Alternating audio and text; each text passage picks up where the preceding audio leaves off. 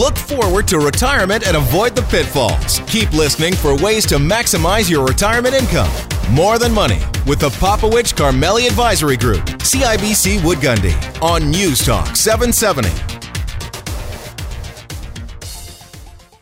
Lifestyle matters. It's More Than Money. Welcome to another edition of More Than Money on 770 CHQR. I'm joined by my third partner, Andrew Masson. Faisal out of town this week. We hope he's having a good time on vacation with his daughter. We've got an interesting show this week, Andrew. A couple of neat things we're going to be talking about, a little bit about the healthcare bucket. You know, we've been negligent, I think, on the show not addressing things like orthodontics, because there's a growing trend amongst people sort of 50 plus going back for either cosmetic or medical reasons, right, Yep. to have their teeth adjusted, jaw adjusted, whatever the case may be, right? Yeah. So we're going to talk a little bit about that with an orthodontist and see what's what in that area. And we also want to talk about we're going to talk about markets and volatility again. But what if it's causing you stress or losing sleep at night? You know, what can you do to de-stress? I think that'll be an interesting topic and perhaps relevant for a lot of people. Including us. Yeah, including us. That's right. So stick around for that segment. That'll be interesting. Okay, let's talk a little bit about markets. We had our conference call, our client conference call, our quarterly conference call this past week with clients. And, you know, when we were preparing for that, we were preparing our comments and our research and our notes in an environment where markets, you know, were tanking, right? Yeah. Now, at the very end of the month, right, by the date we delivered it, they had started to move up, but there was a ton of fear. Well, I think we have to start back. Like, remember, this has been going on not for a couple of days, but for going 4 and 5 weeks. This has started a while back. But more and more conversations that I've had, and I'm sure you and Faisal have as well, Dave, is really around fear. And that fear is, what's happened in the market? Am I going through another 2008 financial crisis all over again? Yep. And that fear and that stress level has been quite high for the people we've talked to on a general basis. But let me throw it out there. Is this 2008?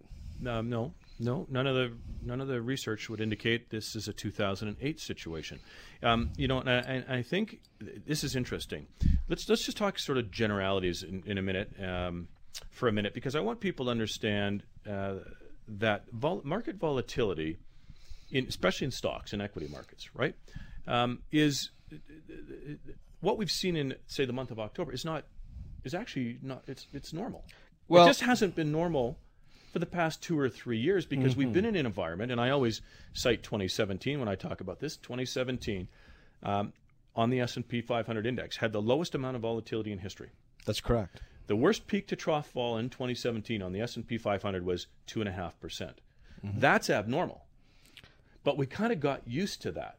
Well, it's abnormal in the fact that it was only once, too, peak to trough. Yeah, that's right. It's not uncommon to have 2, 3, and sometimes 4 falls within a 1-year cycle. Yeah, and of course we've in this year to date we've had 2 of those, right? But a 10% equity market pullback is anything between 0 and 10% is a blip, right? We don't even start to classify it until you get greater than 10%, right? Which is a correction. And then when you get greater than a 20% pullback peak to trough, we start talking about, you know, a bear market, right? Yes. So this is what I think we need to think a little bit about. Now, I would say, however, that the volatility, perhaps the speed at which we experience the volatility, maybe has picked up, right? So we had some very sharp corrections in very short period of time.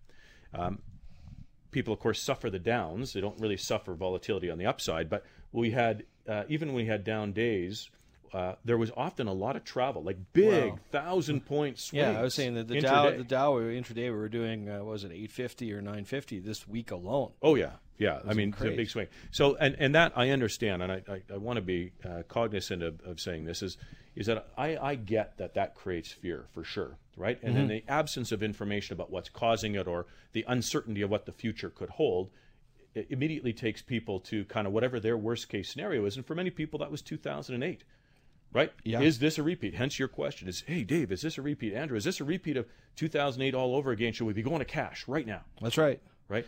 And so it was it was interesting. And the only thing I can say to that is the same thing. And I there is nowhere near, in my view, and I don't think in yours either, that we're in what I call a buy canned goods moment. I don't think we're running into soup kitchens, and I don't think anything is terrible, and I don't think the sky is falling by any means. No, I think that's true. And I want you to stick around for the fourth segment today, because we're going to go through some of the data. I think I would like to share with our listening audience a little bit of the data that we shared with our clients in support of those comments, right? It's one thing for somebody to call and say, hey, don't worry about it, it's the long term, and you get that standard response from our industry.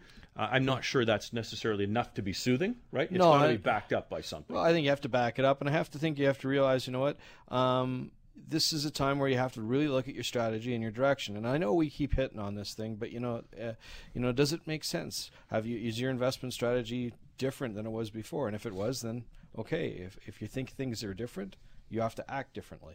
Yeah, gut check time. And volatility always is a point of gut check, and make sure you're sleeping at night if you're not, right?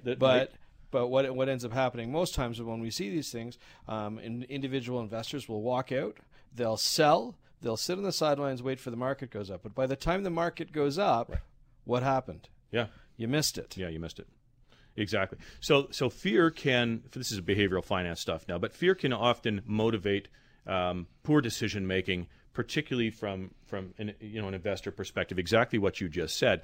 And we want to make sure that people avoid doing that. Now, we're not saying don't change your portfolio if you're not sleeping at night. We're not saying don't make adjustments. We're not saying any of those things. What we're saying is that you don't want to be in a position where that volatility that we experienced in the month of October drives a poor decision that ultimately affects your long-term performance. That's right, because that knee-jerk reaction can be quite painful when it comes to the longer-term performance of your portfolio. That's right. Yeah, we got to be careful about the emotional decisions versus the rational decisions based on facts and data. As I said, I want to spend a bit of time in the fourth segment when we wrap all this up today in our show and talk about some of that data to arm people with the information they need to help them make proper investment decisions and weather the storm when we get these bouts of volatility, which I'm going to say to you again is normal.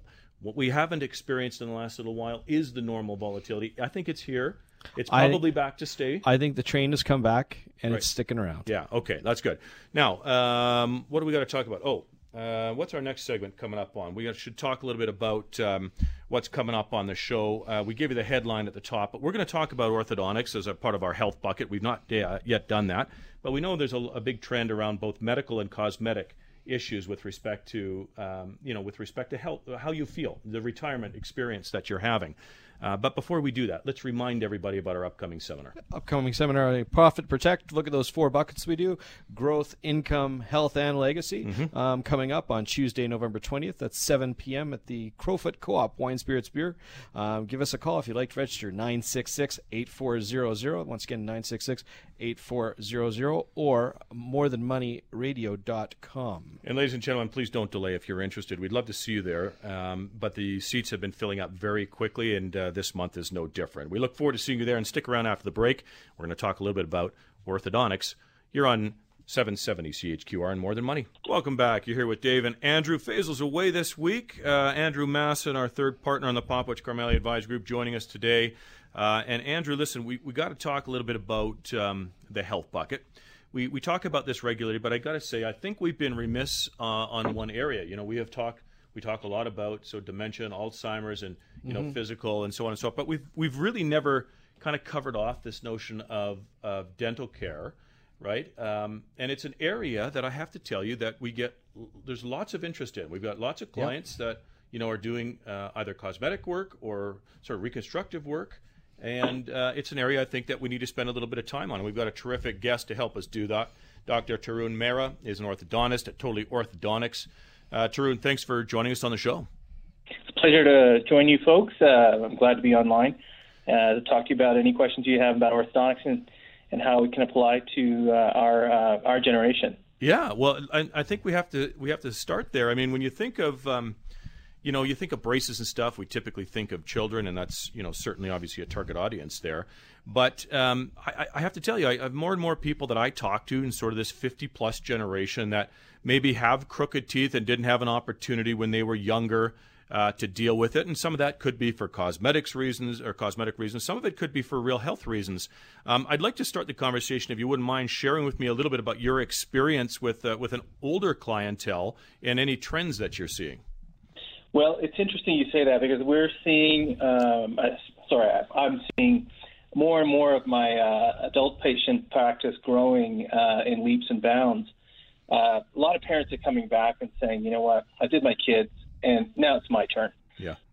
Which is fun, and I enjoy it, because the adult patients are fabulous to deal with. They're very compliant. They see the value in what we're trying to do. And secondly, one of the things we notice is that, you know what, as time ages our dentition, we end up developing problems. Right. Bruxism, grinding, TMJ issues, dental attrition, which is the wearing of teeth, or even severe dental crowding, which causes periodontal problems.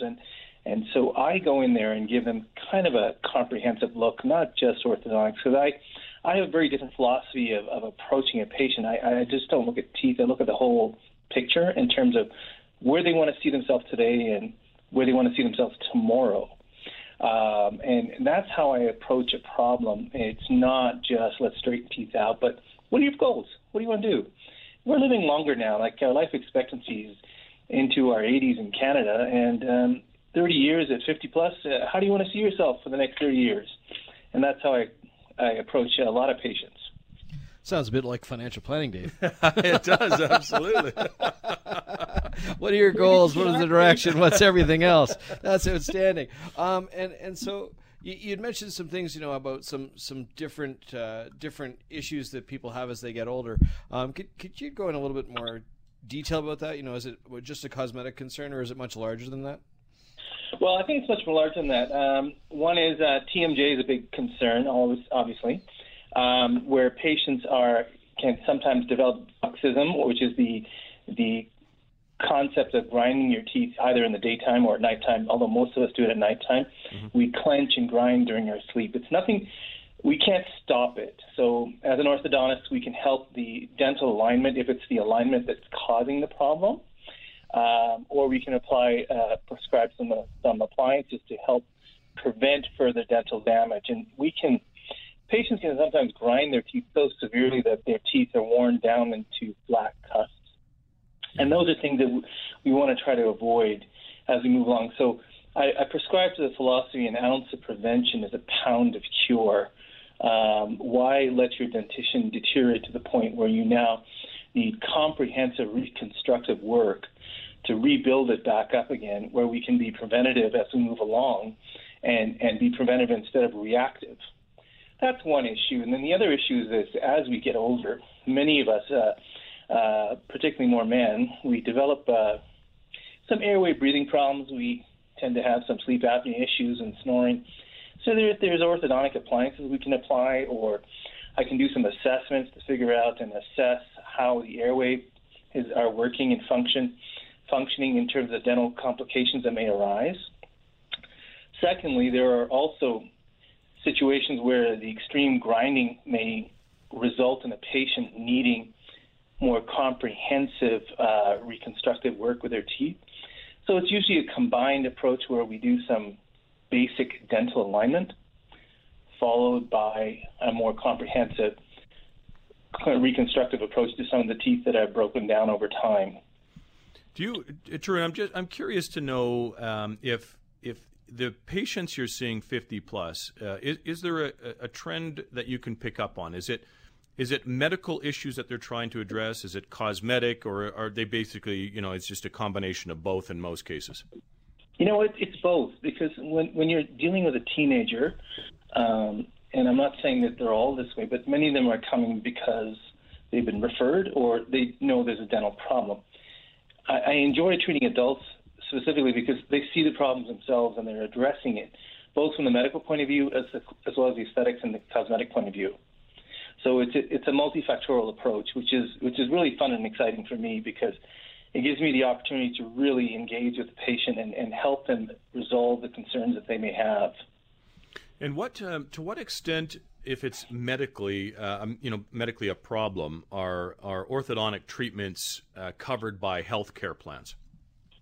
Well, it depends on the plan that you have. Many employers will only, or certain types of plans will only cover the basic health coverage.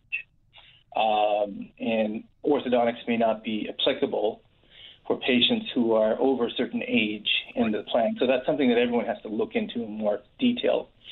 But I also tell a lot of our clients who are in this generation, they may be self-employed or they have a company in which they have health spending accounts. So I often ask them to talk to their HR or set up a private health plan or health spending account. There you can possibly cover the interesting stuff that you need to get done for your health.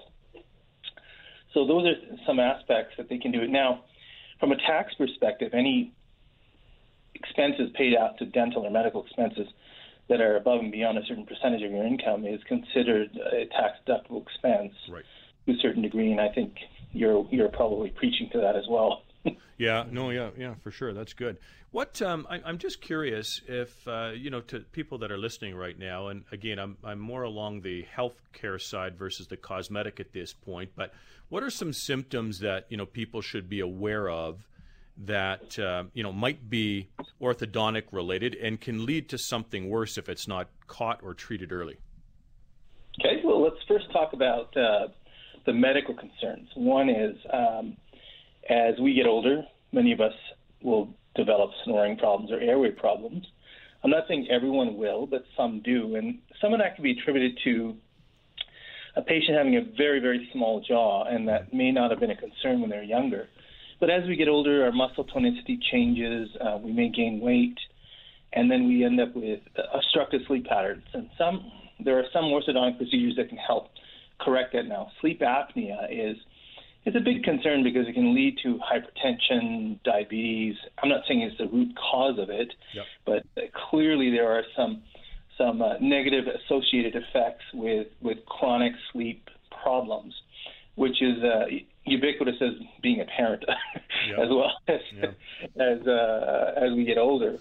That's one issue. Now, from a dental perspective, some patients may have cross bites, which means one of the teeth locks in a malposition, and that causes excessive wear patterns of the tooth. Another concern is that when patients have a deep bite, which means in simple language, where the upper teeth overlaps the bottom teeth too excessively, and that creates a terrible wear pattern and sometimes periodontal disease. Severe dental crowding problems, where the teeth are very crunched up and overlapping each other, makes it very, very difficult for a patient to actually maintain their hygiene or even keep their teeth clean. And interestingly enough, in 2017, an article came out where they did a survey where they checked patients or assessed patients who had orthodontic care versus those who didn't.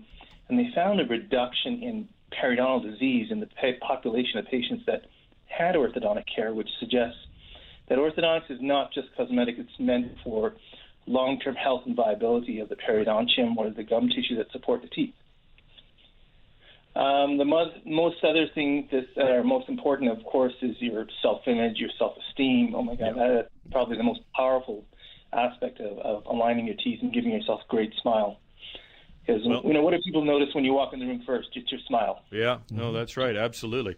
But it's interesting, and I thank you for sort of sharing some of those, the big cases, the trends, the problems that you see. We often just think of our teeth as, something you got to brush every night, but there's way more complicated that from a lifestyle and a self-esteem perspective. And I think, that is a big driver behind a lot of people we talk to is, I think just what Tarun said. It's my turn, right? I get to straighten my teeth. Well, and I don't know. Like I got my teeth straightened a long time ago when I was a kid. But I'm sure there's opportunities where you have you have to go back and have a second look at that. And I don't know. Just one other question, Dr. Mara, was really what kind of orthodontics would you use on somebody who's 50? Because a lot of people don't want to go into a room and have excuse the language, a little bit of the train track syndrome when they're 50. Yeah. Fair enough. Very good. Very good. Now, there's lots of new technologies out there. For example, let's go back. There's the traditional train track with the metal braces. There's also now that we offer ceramic braces, which are brackets that are made out of porcelain or glass that are tooth-colored, which helps to mitigate some of the aesthetic concerns.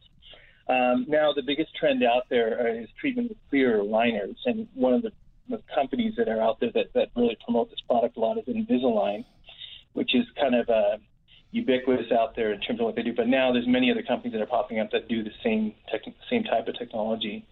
Good question. We're going to have to leave it there, unfortunately, Tarun. Thank you very much. We're just quickly running out of time. You're welcome. Been joined by Dr. Tarun Mehra, who's an orthodontist at Totally Orthodontics. So if you want to contact him, you can reach him at Totally Orthodontics. We've got a seminar coming up. Absolutely. We'll be doing that on Tuesday, November 20th at 7 p.m. at the Co-op Crowfoot Wine and Spirits Beer. Once again, that's November 20th. If you'd like to register for that, drop us a line or send us a note on morethanmoneyradio.com. Yeah, in our line, 403-966-8400. Stick around after the break to hear about how to de-stress if you're worried about how your investments are doing. You're on 770 CHQR and More Than Money. Welcome back. You're here on More Than Money on 770 CHQR. And I was going to call you Faisal. Gosh, I'm sorry about that. You're probably going to punch me in the face after the show on that one. Yeah. I'm much better looking. Yeah, you are. I might be a little chubbier, but, you know. You are much better looking, you bet. Sorry, Faisal. Listen, it's Financial Literacy Month this month, and that means a bunch of different things. And Credit Education Week is coming up November 13th to 16th. And, we thought in light of all the market volatility, this isn't just about investments, but in light of market volatility, we know that stress has gone up. Finances can create stress. Well, stress in all areas, yeah. Right? We've got Bank of Canada's raising interest rates. The banks are moving different. Everything's changing, and it's starting to get Canadians on edge. Well, absolutely. And so we thought it would be prudent to take some steps to help people figure out how to de-stress a little bit. And to help us do that is Keith Emery. He's joining us today, Operations Director at Credit Canada. Keith, thanks for taking some time with us today. My pleasure. Okay, I'm going to read you a stat here. 44% of Canadians believe that their financial situation negatively impacts their mental health. That's staggering. Yes. Yeah, no, that's we've got a lot of scary stats when it comes to people's feelings about debt. There's more to add to that. I think we did a recent survey. We found that 1 in 3 Canadians worries more about their money than their physical health. Overall health, which is also pretty alarming.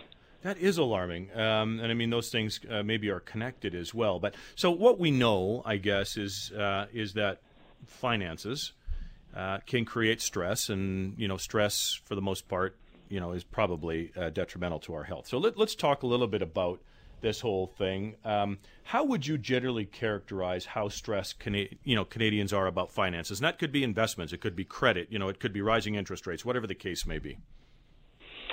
What we've been seeing, we've been tracking this for decades now. There has been, a gradual increase in the level of financial stress that Canadians are carrying.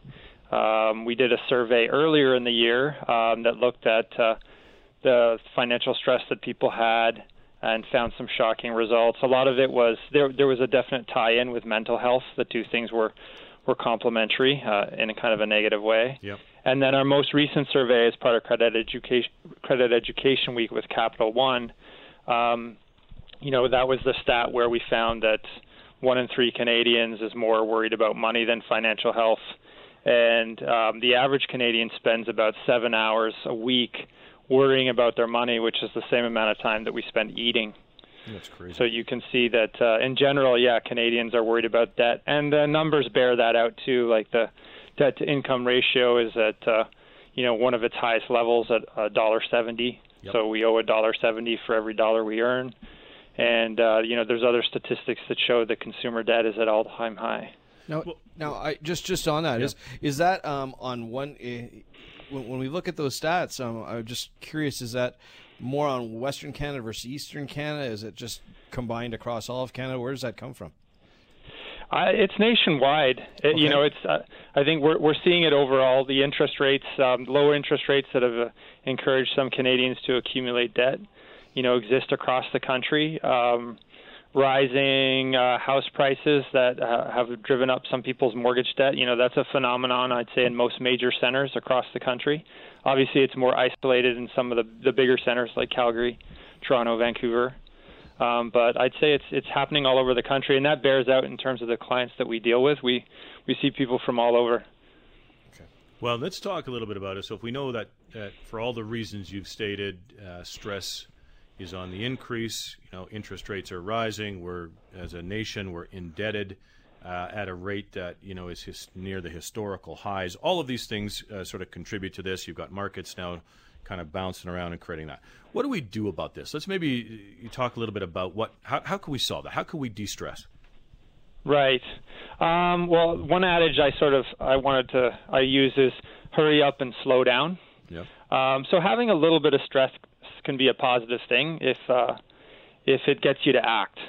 But once you've decided that you want to act, then we actually say you need to slow things down a bit and take a measured approach in terms of how to deal with the situation. So the theme for Credit Education Week this year is money mindfulness. So we're encouraging people to kind of slow down, take stock, and then make some smart decisions in terms of how to deal with their financial situation. So what that generally means is most of the advice that we give our clients comes down to the basics, really. It's about smart budgeting, so really looking at what's coming in, looking at what's going out, figure out how you can make sure that you've got more coming in than going out, figure out where you can cut back on your expenses, and primarily the biggest thing that we advocate at Credit Counseling is tackle high-interest debt. Right. Like that's something that applies no matter what the economic outlook is. I agree with that. So walk us through a little bit about that. What would be high interest rate debt, and how can you restructure that effectively? Right. So, credit cards would be probably the primary culprit. You could also have high interest loans. You're looking at, for credit cards, somewhere between 20 and 25%, and that's not even tied to the interest rate that's out there. So that's going to kill you no matter what's going on in the macro economy. So in terms of credit card debt, we would say tackle that first. If you have other debt, if you have mortgage debt, if you have, lower interest lines of credit, obviously make the minimum payments on those debt, but any additional money that you have, make sure you're channeling it into that high interest debt. Including, we also have some different psychological strategies that people can use to tackle high interest debt. We recently released a debt calculator that covers two different strategies. One's called Avalanche and one called Snowball. With Avalanche, what you do is you take any extra money you have after you've made all your minimum payments and you pile it into the highest interest credit cards first. That will minimize the amount of interest that you pay over the lifetime of that repayment. Right. The Snowball strategy says, okay, if you psychologically need to see that debt go to zero and that's going to motivate you, you might actually take any extra money and you put it into your smallest balance debt first. And that gives you that psychological reward of seeing one of those cards go down to zero, keeps you on track. I like that idea. Yeah, I've seen the Snowball work before. I've seen a lot of these things work before. I don't know about you, Dave, but I take a year.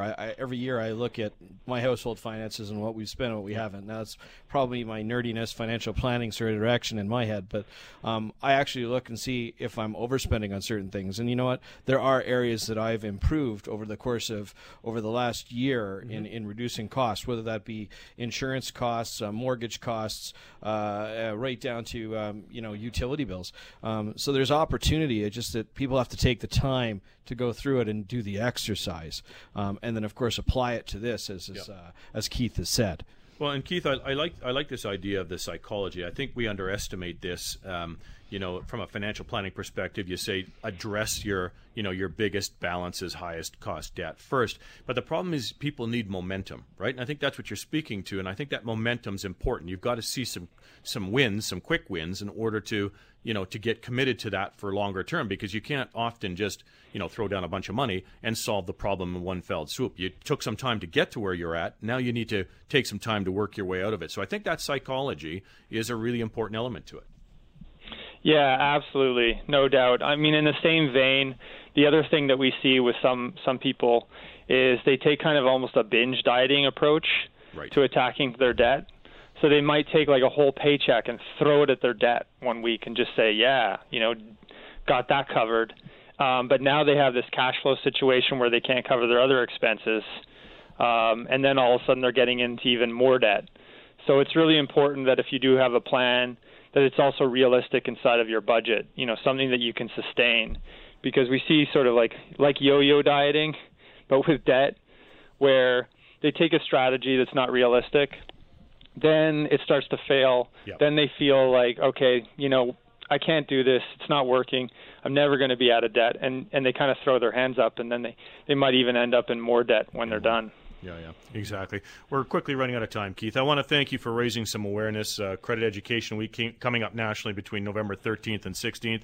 Thank you very much for sharing those stats with us. Some of those are scary and, helping remind people, just get on the train, make it sustainable, and start paying it down.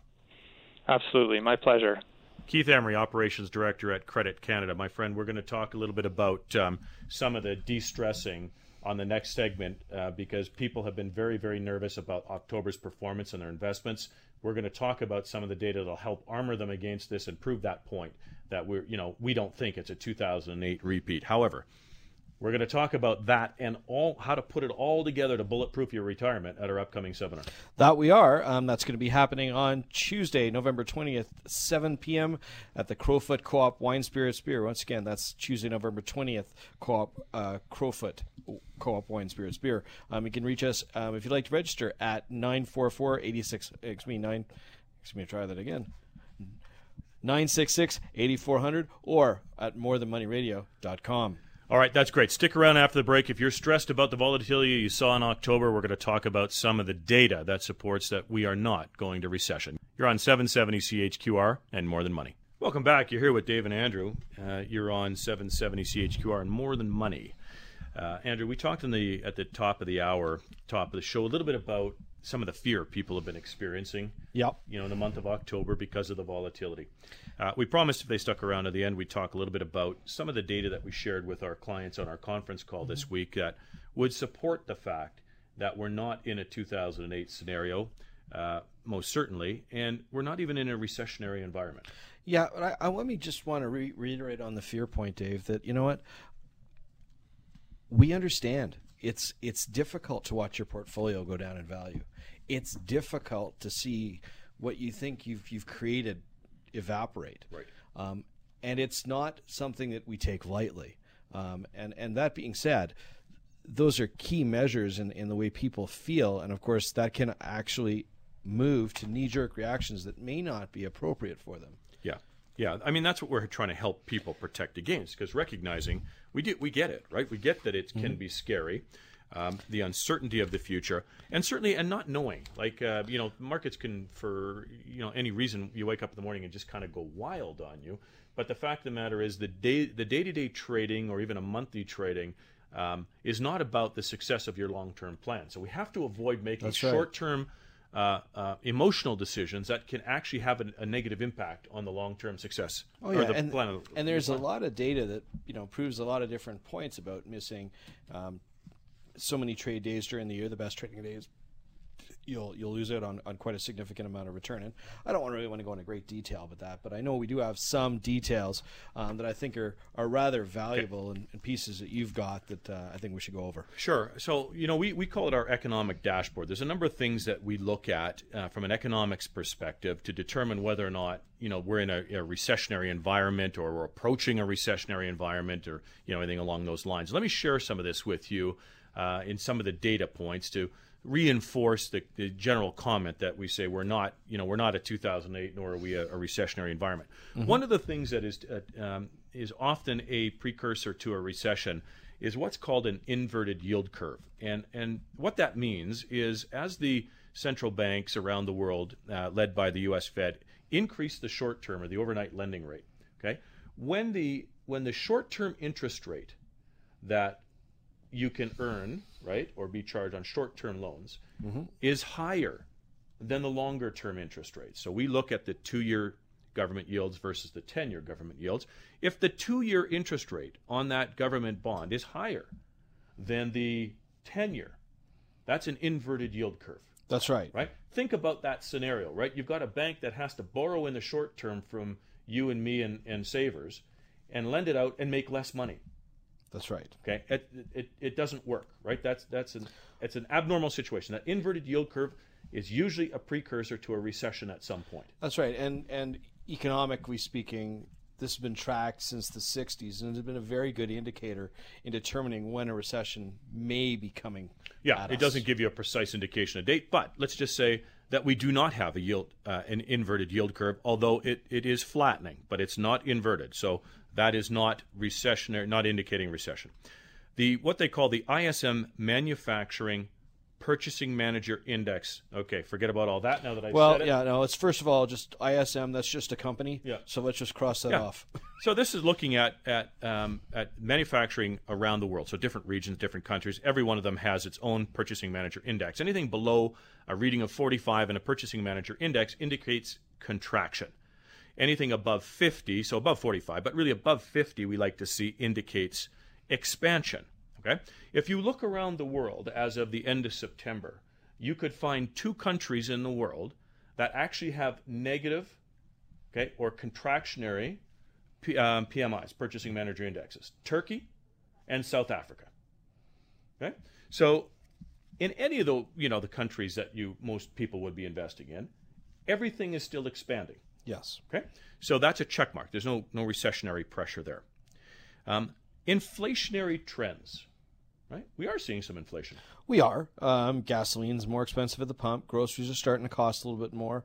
And other basket of good items that we buy in a day-to-day is going up. Right. But I would tell you that, those things being said, while we see inflation ticking up higher, with interest rate increases, both from the Bank of Canada, because we've all heard about it in the news, and the U.S. Fed, once again, heard it in the news, I think they're containing that issue, and therefore, while it is flickering as a measure saying it's going up, it's nothing that we can't handle at this point in time. Yeah, so there is inflationary pressure. We are seeing wage inflation in the United States, not so much in Canada. But keep in mind, we did need, central banks wanted to see some inflationary pressure. For a long time, we had deflation risk, not inflation risk. We do have inflation happening, so I'm going to call that a flicker of amber. Okay? Yep. It's we got to keep our eye on inflation. Inflation can lead to central bank tightening, i.e., raising interest rates. And if the Fed makes a policy mistake in terms of going too far, or the Bank of Canada raises interest rates too far, that can actually lead to recession. So we're going to call that amber. Capacity utilization above 80%. Okay, so factories. If factories are producing goods, and their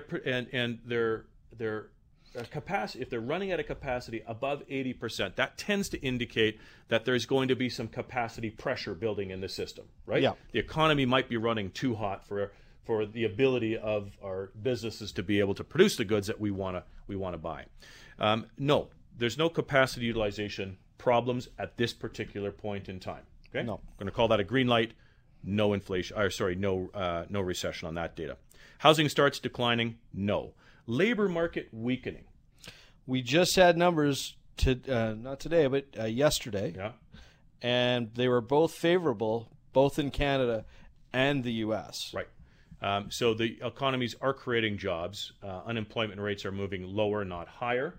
Okay, I would say the answer is no. Labor market weakening? No. In fact, it is stronger. And the U.S. data probably indicates some wage inflation building. That leads me back to the call it the amber around inflationary trends. So labor market weakening? No, that's a green light. Okay, no recession. Leading economic indicators, negative. So there's a number of leading economic indicators, and I would say on balance, the answer is no. They are not indicating that a lack of optimism, a slowing in the economy whatsoever. No. And I think when you look at all these things, these are just a few data points, but these data points are important in trying to determine whether or not economically things move higher or they go lower. Yep. And right now, I'd say that what we've felt over the last 4 or 5 weeks has been a correction within the market, what I call a repricing of assets.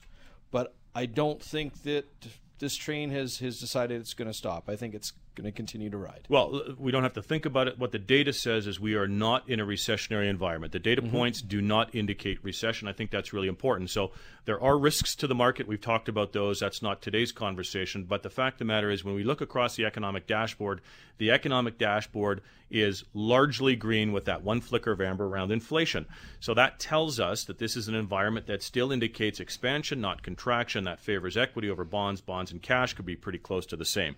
Let me share you, and we're running out of time here. I want to be very quick, Andrew. I did some research. So history would suggest that investors can profit from the dip. So looking back average 1-year forward returns following corrections from 1987 to 2017, 30 years of data here. If it's a 10% pullback, okay, in a non-recessionary year, we would expect to see a 20% rise off of that low.